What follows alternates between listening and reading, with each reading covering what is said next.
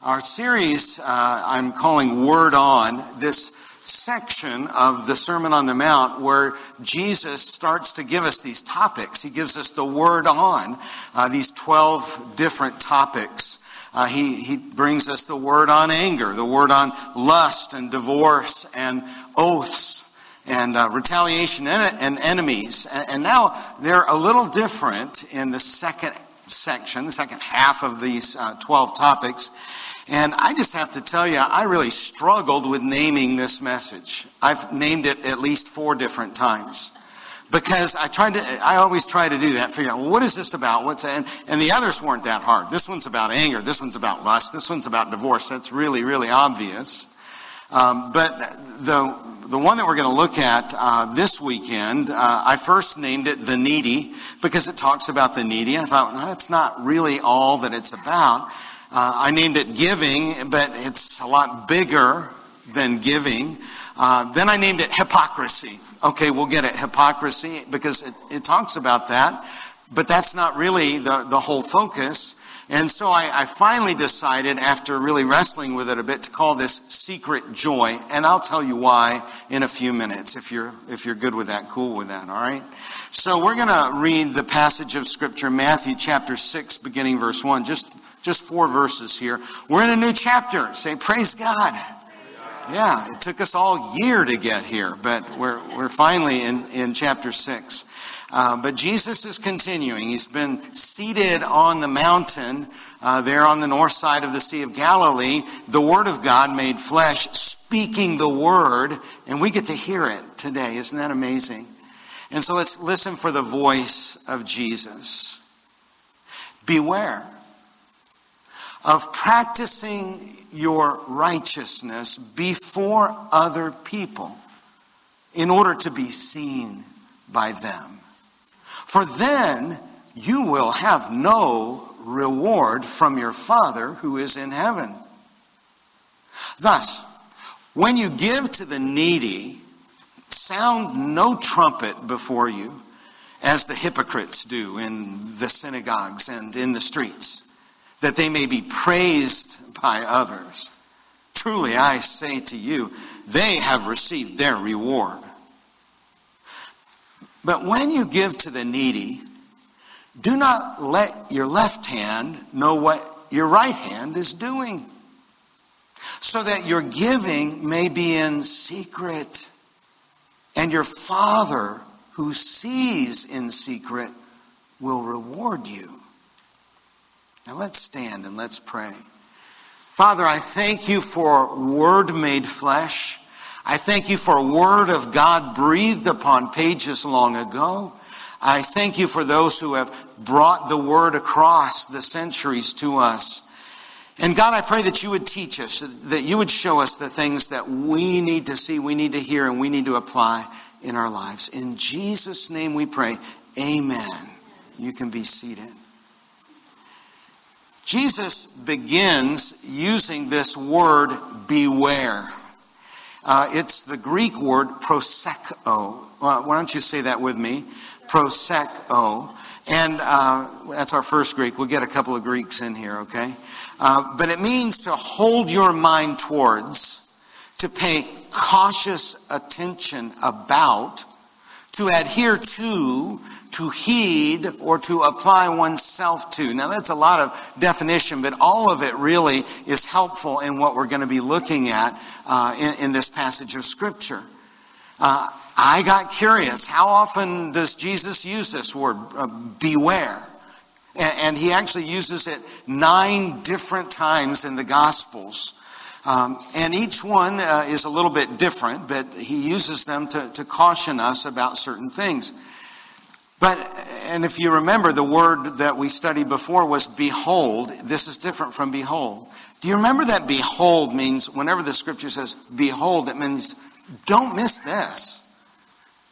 Attention, please. Don't miss this.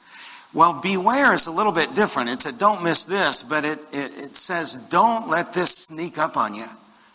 Don't get your attention off this, because it will sneak up on you and bite you. And you need to watch out for it. So what are we supposed to be aware of? I just looked it up. We're going to study one of them in depth today. But Jesus talked about 6 outward threats. He said, beware of false prophets. We're going to get to that in the next chapter. We will get to the next chapter, I promise. And he talks about how false prophets are wolves in sheep's clothing. They look so good that you would never think there's anything wrong.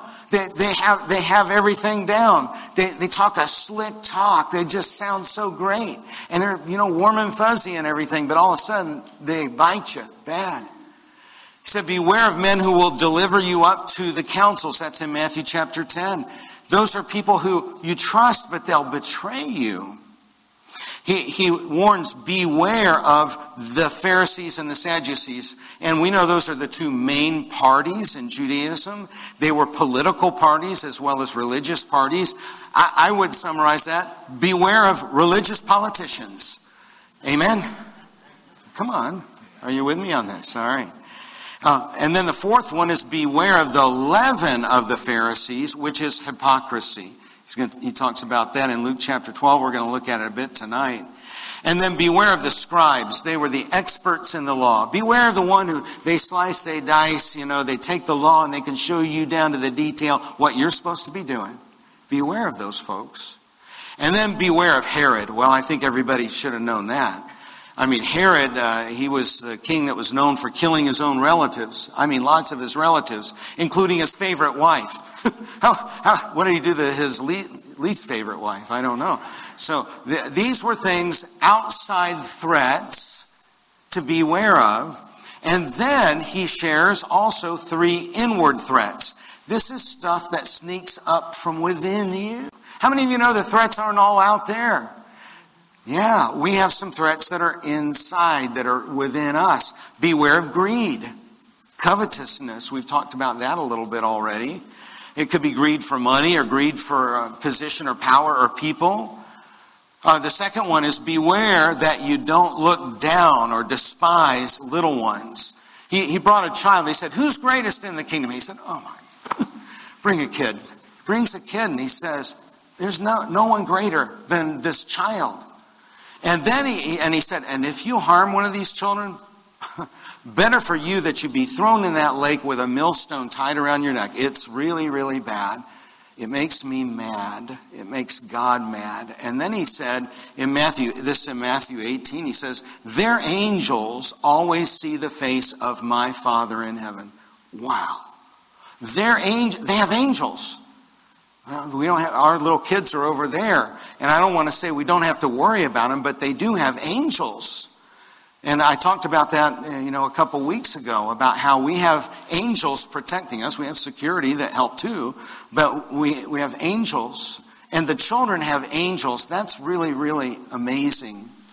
But the third inward threat that Jesus addresses in the Gospels is the one for today. And that is, beware of practicing righteousness before other people. And I have to say, when I read this, I just said, what? Are you serious? Go ahead to the next slide. There we go. How can that be? Because if I'm listening you just 32 verses ago, Jesus, you said, let your light shine before others, so that they may see your good works and give glory to your Father who is in heaven. How can that be? You just said, let your light shine before people.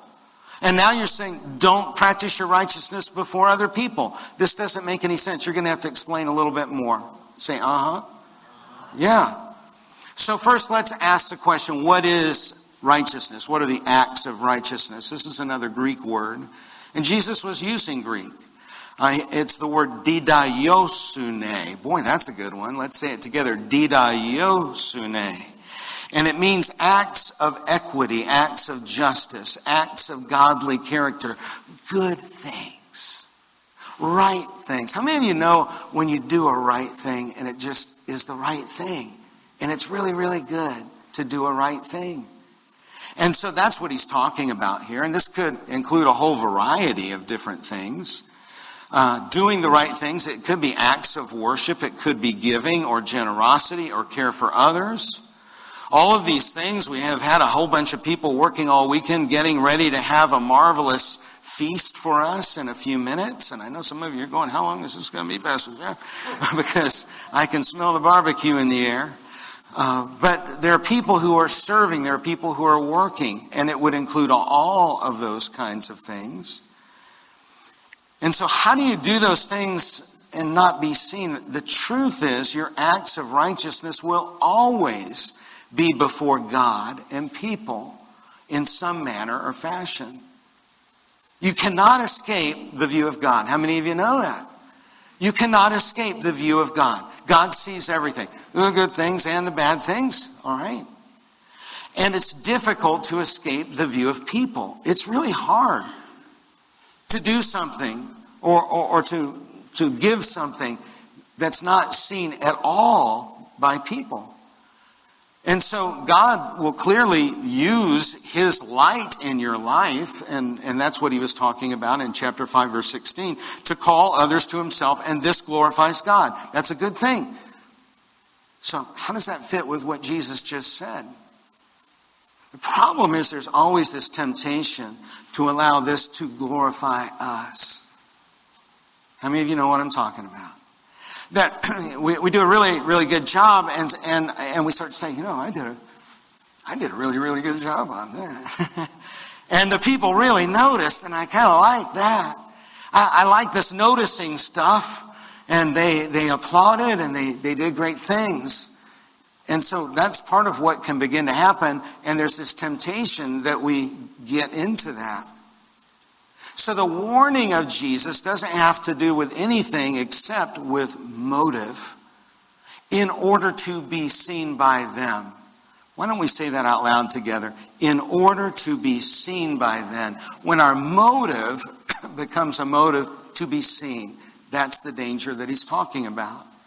And that's different from so that they may see your good works and give glory to God, your Father who is in heaven. Those are the two. And they're very different. When our motive shifts away from glorifying God to glorifying ourselves, we leave the realm of kingdom culture that we've been talking about and move into the shadows of Satan's realm, really.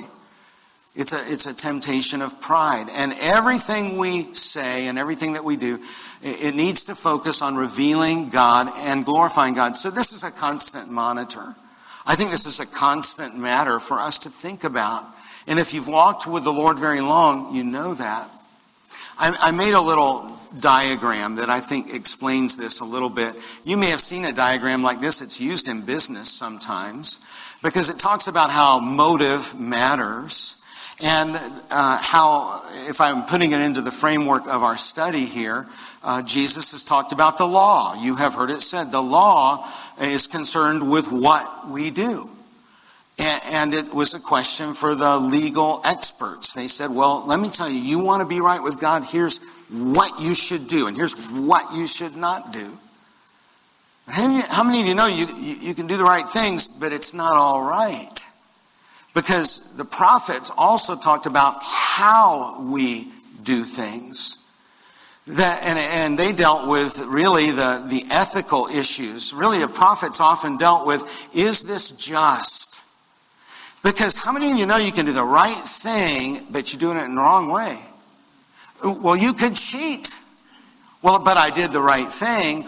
Or you could steal. It doesn't matter if you give a huge gift if it's stolen money. Amen?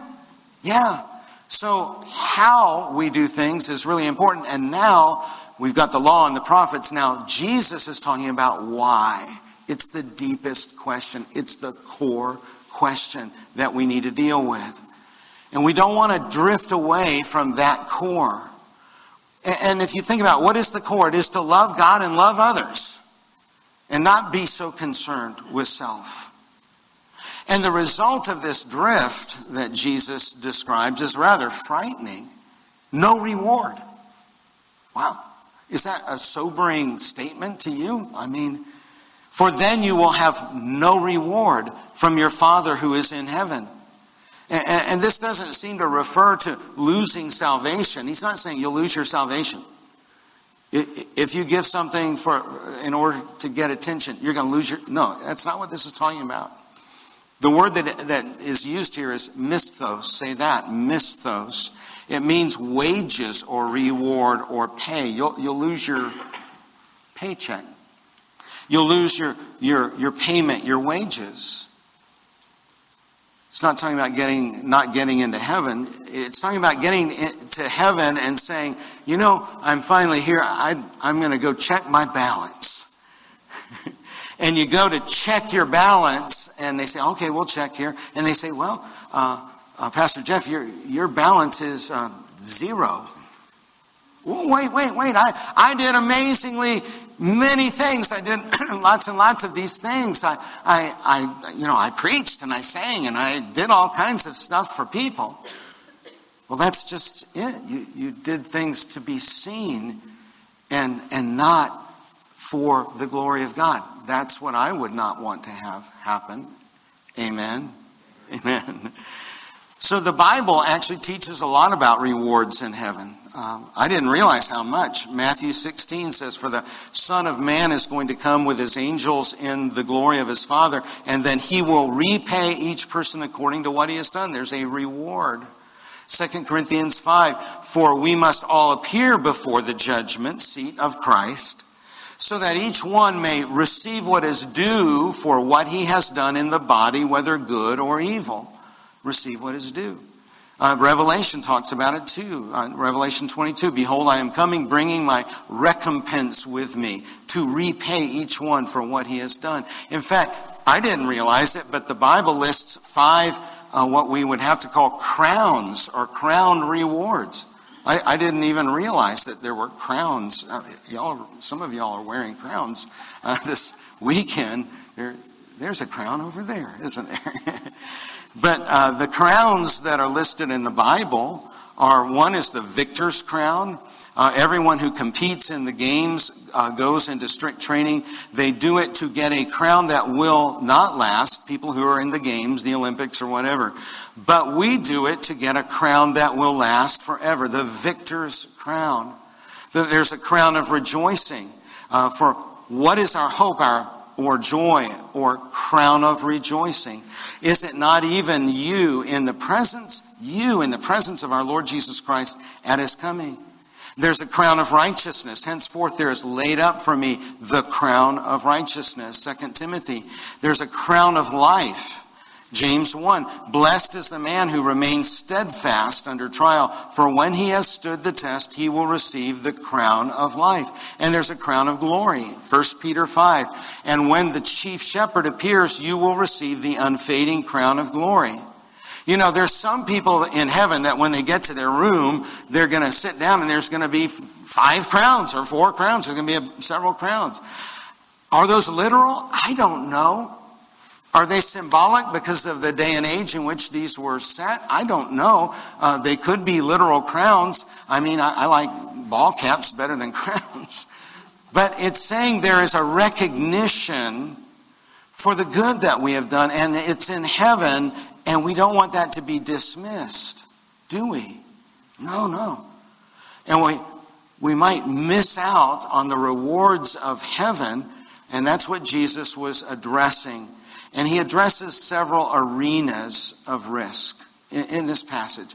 And so he begins by saying, when you give, now notice, he didn't say if you give.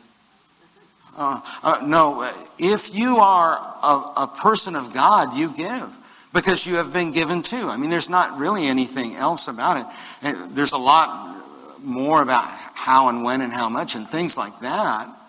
But if you have been given to and your heart is changed by God, you will be a godly person, and a godly person is a giving person. So he says, when you give to the needy, sound no trumpet before you. Don't go blowing a trumpet. And we don't know exactly what this means. It may have referred to special gifts, or it may have referred to tithes. when collections were received. It may be a reference to the horn-shaped collection boxes that are described by Josephus. In the temple, they had a horn shape, and you would put in coins, and they would roll around in there and go down and make noise. And so it might refer to that. The public fasts were sometimes announced with the sounding of trumpets. But it basically is saying, don't draw attention to yourself. Don't say, hey, look over here. I've come to give my gift and blow a trumpet to get everybody's attention. That's the image that's given here. Because this is giving as the hypocrites do. Now we get to that big word, hypocrites. And just to be clear, not all trumpet players are hypocrites, please. Okay. Dan is not here. And I love Dan Epstein, who plays up. Don't you love Dan? I just love it. He's so good, and I love it when he plays. But so it's not talking about him, I promise you. But he uses the word hypocrites here. It's the first time that Jesus uses this word of 17 times. Jesus uses the word hypocrite. And most of them, there's like 7 of them that are in the 23rd chapter of Matthew. But this is the first time. So when he says this, they probably kind of alerted up a little bit, as the hypocrites do in the synagogues and in the streets, that they may be praised by others. And so he's saying motive is a component. When we give to be praised by others, it is a hypocritical moment. The Greek word we've looked at before is hypokrites.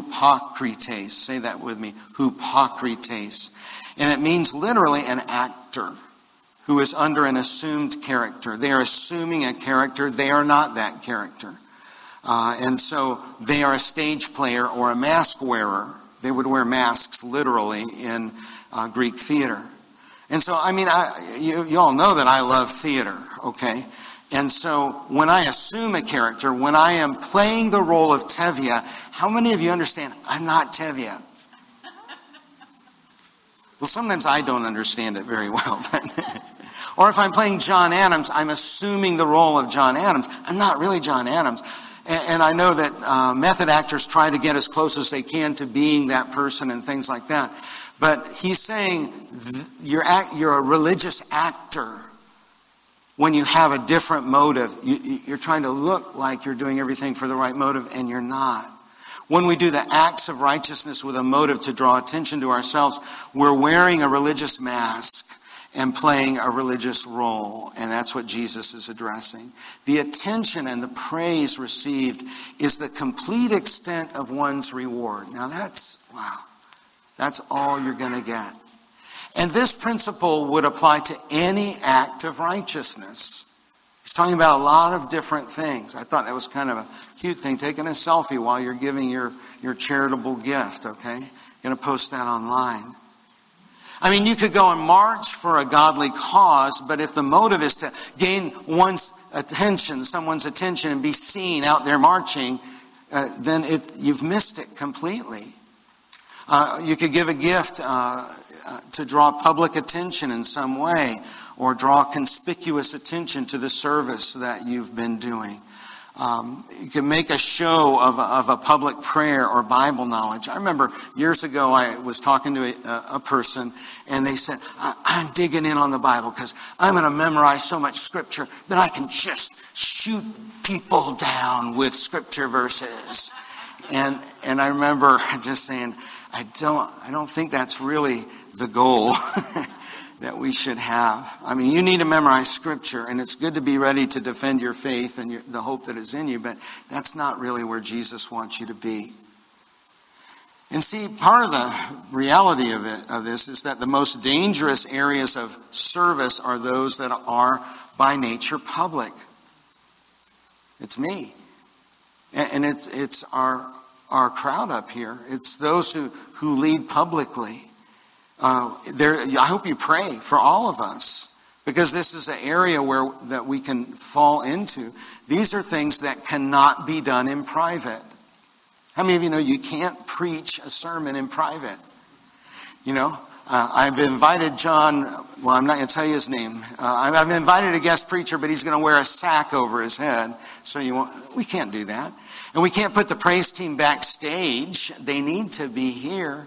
In fact, I was reminded that in church history, they used to put the choir behind the people. Do you remember some churches built like that? So you didn't see them, but you heard them. You heard this glorious thing coming from behind you. I mean, that would be the closest thing. But we need to kind of be sensitive to this. Preachers must be aware of this temptation to draw attention to themselves rather than to God and the Word of God. It's all about God and the Word of God. Because you see, like stage actors, we preachers, I am one of them, we can become addicted to the applause and the shouts of the crowd and all of that acclaim, and we can find ourselves in this age of mass media being lifted up. And that's a danger. It's a danger when we begin to believe that we're just really, really good and we're God's gift to the people or something like that. We live in a peculiar age of Christian celebrities. And really, as I have thought about it, that phrase, Christian celebrities, is an oxymoron to me. Because that doesn't fit together. A Christian that celebrates self rather than Jesus is no longer Christian. And I don't mean not saved, but I mean they're no longer following the way of Christ. But we have Christian celebrities. There are celebrities who happen to be Christians, and that's very important. And there are Christians who happen to be celebrities. And some of them, they just came along and then they converted. And many use their platform to express the witness for Christ.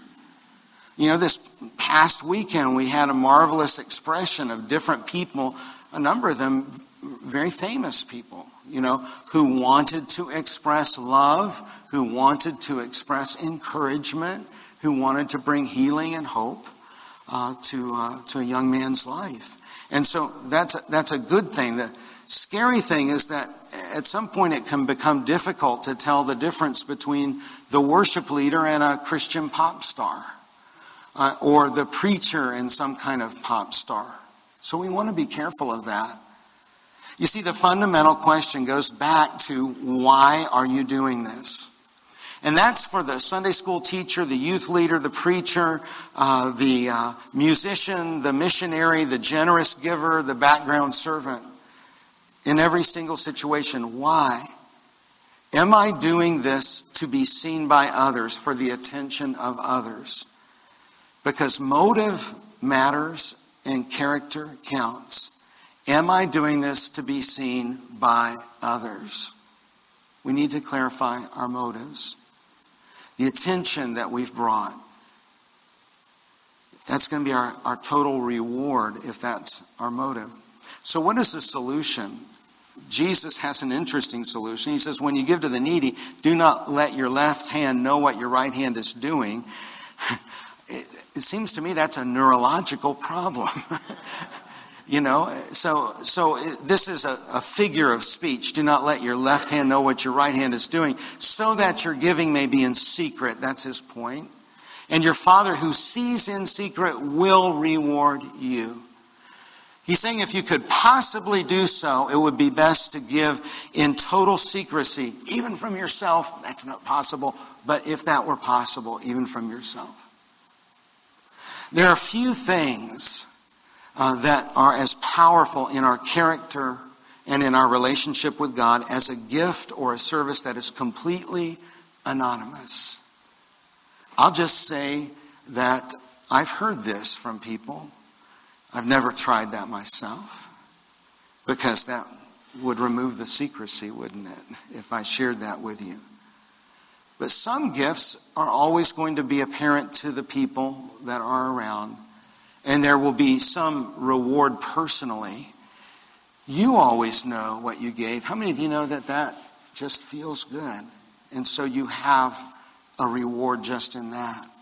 Giving quietly in secret is probably, the easiest way that this can happen. Giving in secret is a point of great joy. I want to talk a little bit about that.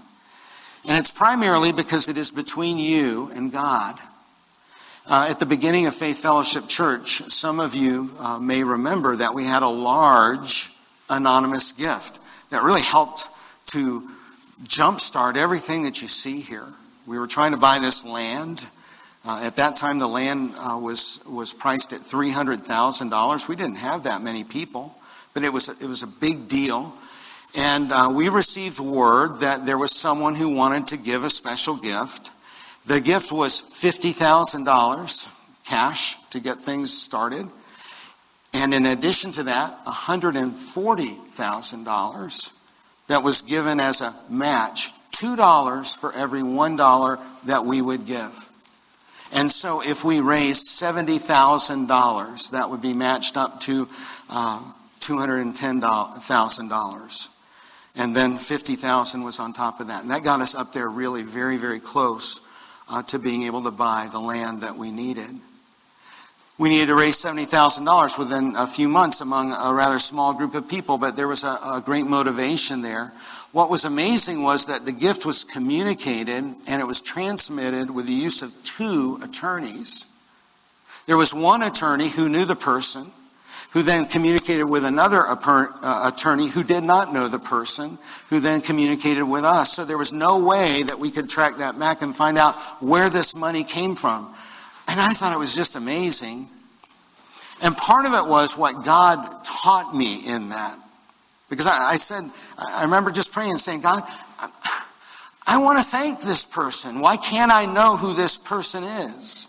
And this is what he told me. I didn't hear a voice in the room or anything like that. But this is what God told me in my heart is, treat everyone as that person. Okay, I'll do that. And I remember thinking when I would meet people and shake hands and greet people at the close of the service, I thought, is it you? Or is it you? And it was really a blessing because it reminded me of the teaching in James chapter 2 that says, don't have favoritism. Don't give a special seat to the ones that gave a whole bunch. Give a bad seat to those who didn't give very much. And I don't know if you know this, but I don't know what anybody gives except us. That's the only ones. And a lot of preachers, it's not that way. I don't know what anybody gives. Unless you tell me for some reason. I've had people hand me a check, just open face check, and that's okay. But I don't find out what people give for that very reason. The way I explain it is I don't want to drive any faster to the emergency room for somebody that gives a lot of money than somebody who has never given a nickel. Because that's not what it's about. That's not what the kingdom is about. Amen? Amen. It's really important that we know that. It occurred to me while I was studying this that if God calls us to give anonymously, surely he gives in this way as well. He doesn't call us to do something that he doesn't do himself. We see and we celebrate so many. How many of you can go out on the beach and you go, wow, thank you so much. Thank you so much, Jesus, that you thought this up. Or you go to a beautiful place. But I think God probably surprises us at times. Might be a little flour at just the time that you need it. Have you ever stopped to ponder how many gifts from God are essentially anonymous? They say that coincidence is the name for when God chooses to remain anonymous. We didn't quite see him in there. But God gives to us all the time. I think when we get to heaven, we're going to say, oh my goodness, how my eyes are open now and I can see. So anonymous giving and service, it's not always possible. And that's not what Jesus is talking about. We'd have to put hoods on our heads, like I said. It would be a little bit uncomfortable to do our leading and our worship in that way. The truth is that most of our service and giving will be seen by others. The question is, why are you doing it? I always have to remember something that Rick Warren wrote years ago in Purpose Driven Life, and he said, it's not about me. Why don't we say that together? It's not about me. So profound and yet so simple. And the sooner we realize that whatever we're doing, offering, singing, preaching, or serving, it's not about me, it's about glorifying God, then we begin to discover this great joy of kingdom culture. Now, there's this difficult thing, and it's called applause. Applause is a cultural response. It's in our culture, and it's to excellence that expresses appreciation. If you're in the theater, we applaud. When when there's a great performance, we applaud that performance. But it's also a spiritual response to blessing. There are many scriptures that talk about clapping our hands in worship. It's a response to God. It's a part of our praise. It's a part of glorifying God. And, in the theater, and I've been in the theater, much of the motivation in theater to do what we do is applause. There are actors who live for the applause. And I have to say, it's uncomfortable for me. It's a part of what we do in the theater. But it's especially difficult in worship and church settings. I'll just have to say that when I hear a great sermon, I want to applaud. What am I applauding? I'm applauding God for what He just told me. But I'm also applauding the effort and the diligence and the study that this person put in. That's why, last weekend when John Brooker was preaching, I applauded at the conclusion of his message. He did a great job. And that's what I was doing earlier. We don't do it very often, but when I asked you to appreciate our worship team, that's why. I know that you're not trying to puff them up in some way that will cause them to fall, but what we are doing is saying, we appreciate you and what you do and what the hours you put in and the skills that you bring. And we glorify God. Let your light so shine before people that they may see and hear your good work, and your Father in heaven will be glorified. Sometimes in a time of worship, I'm led to applaud in that same way. It always reminds me of the story of the donkey that carried Jesus into Jerusalem. And I love this kind of view on it. He went into Jerusalem that day, and they were just worshiping. They were going, Hosanna, Hosanna in the highest. And they were throwing down their garments, and they were praising and shouting. And he might have gone back to the stable and said, you guys should bow down. I am the greatest. I am the greatest. You wouldn't believe it out there. They were telling me. They were saying, save us. And so you other animals, you sheep and you goats and you cows, you should, that would be so silly, wouldn't it? And I always remember as a preacher, I have to remember that I'm just the donkey that carries, so blessed, to carry Jesus into your presence, to carry the Lord Jesus and His Word. I can't think of anything better in life than to carry Jesus into the presence of people and bring people together in that sort of a way. So, as I tell you, I have heard that it's a secret joy that we discover when we give in secret. I would commend it to you. And the secret of this joy is found when we give any offering for the right reason. For the right reason. It may be in secret, it may not. But we discover a secret reward when we do the right thing simply because it's the right thing. How wonderful that is. So how do we apply this? I want to ask you 3 questions. They're in your notes. But the first question is that we should ask. I ask myself, why am I doing this? It's good to ask. This is a lifelong journey. Why am I doing this? Because people are going to praise you. People are going to appreciate you. People are going to thank you. But why am I doing it? Is it for that?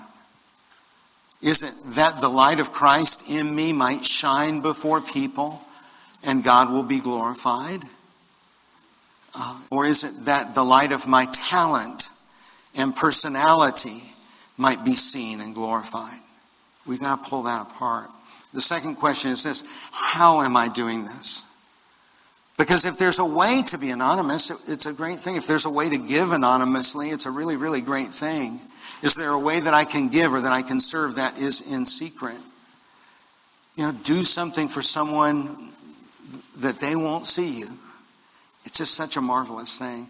And the third question is, how can my service and giving draw me closer to the heart of Jesus rather than close to the hearts of people who see. Let's pray together. Heavenly Father, I thank you and I praise you that you are so sensitive to how we work on the inside.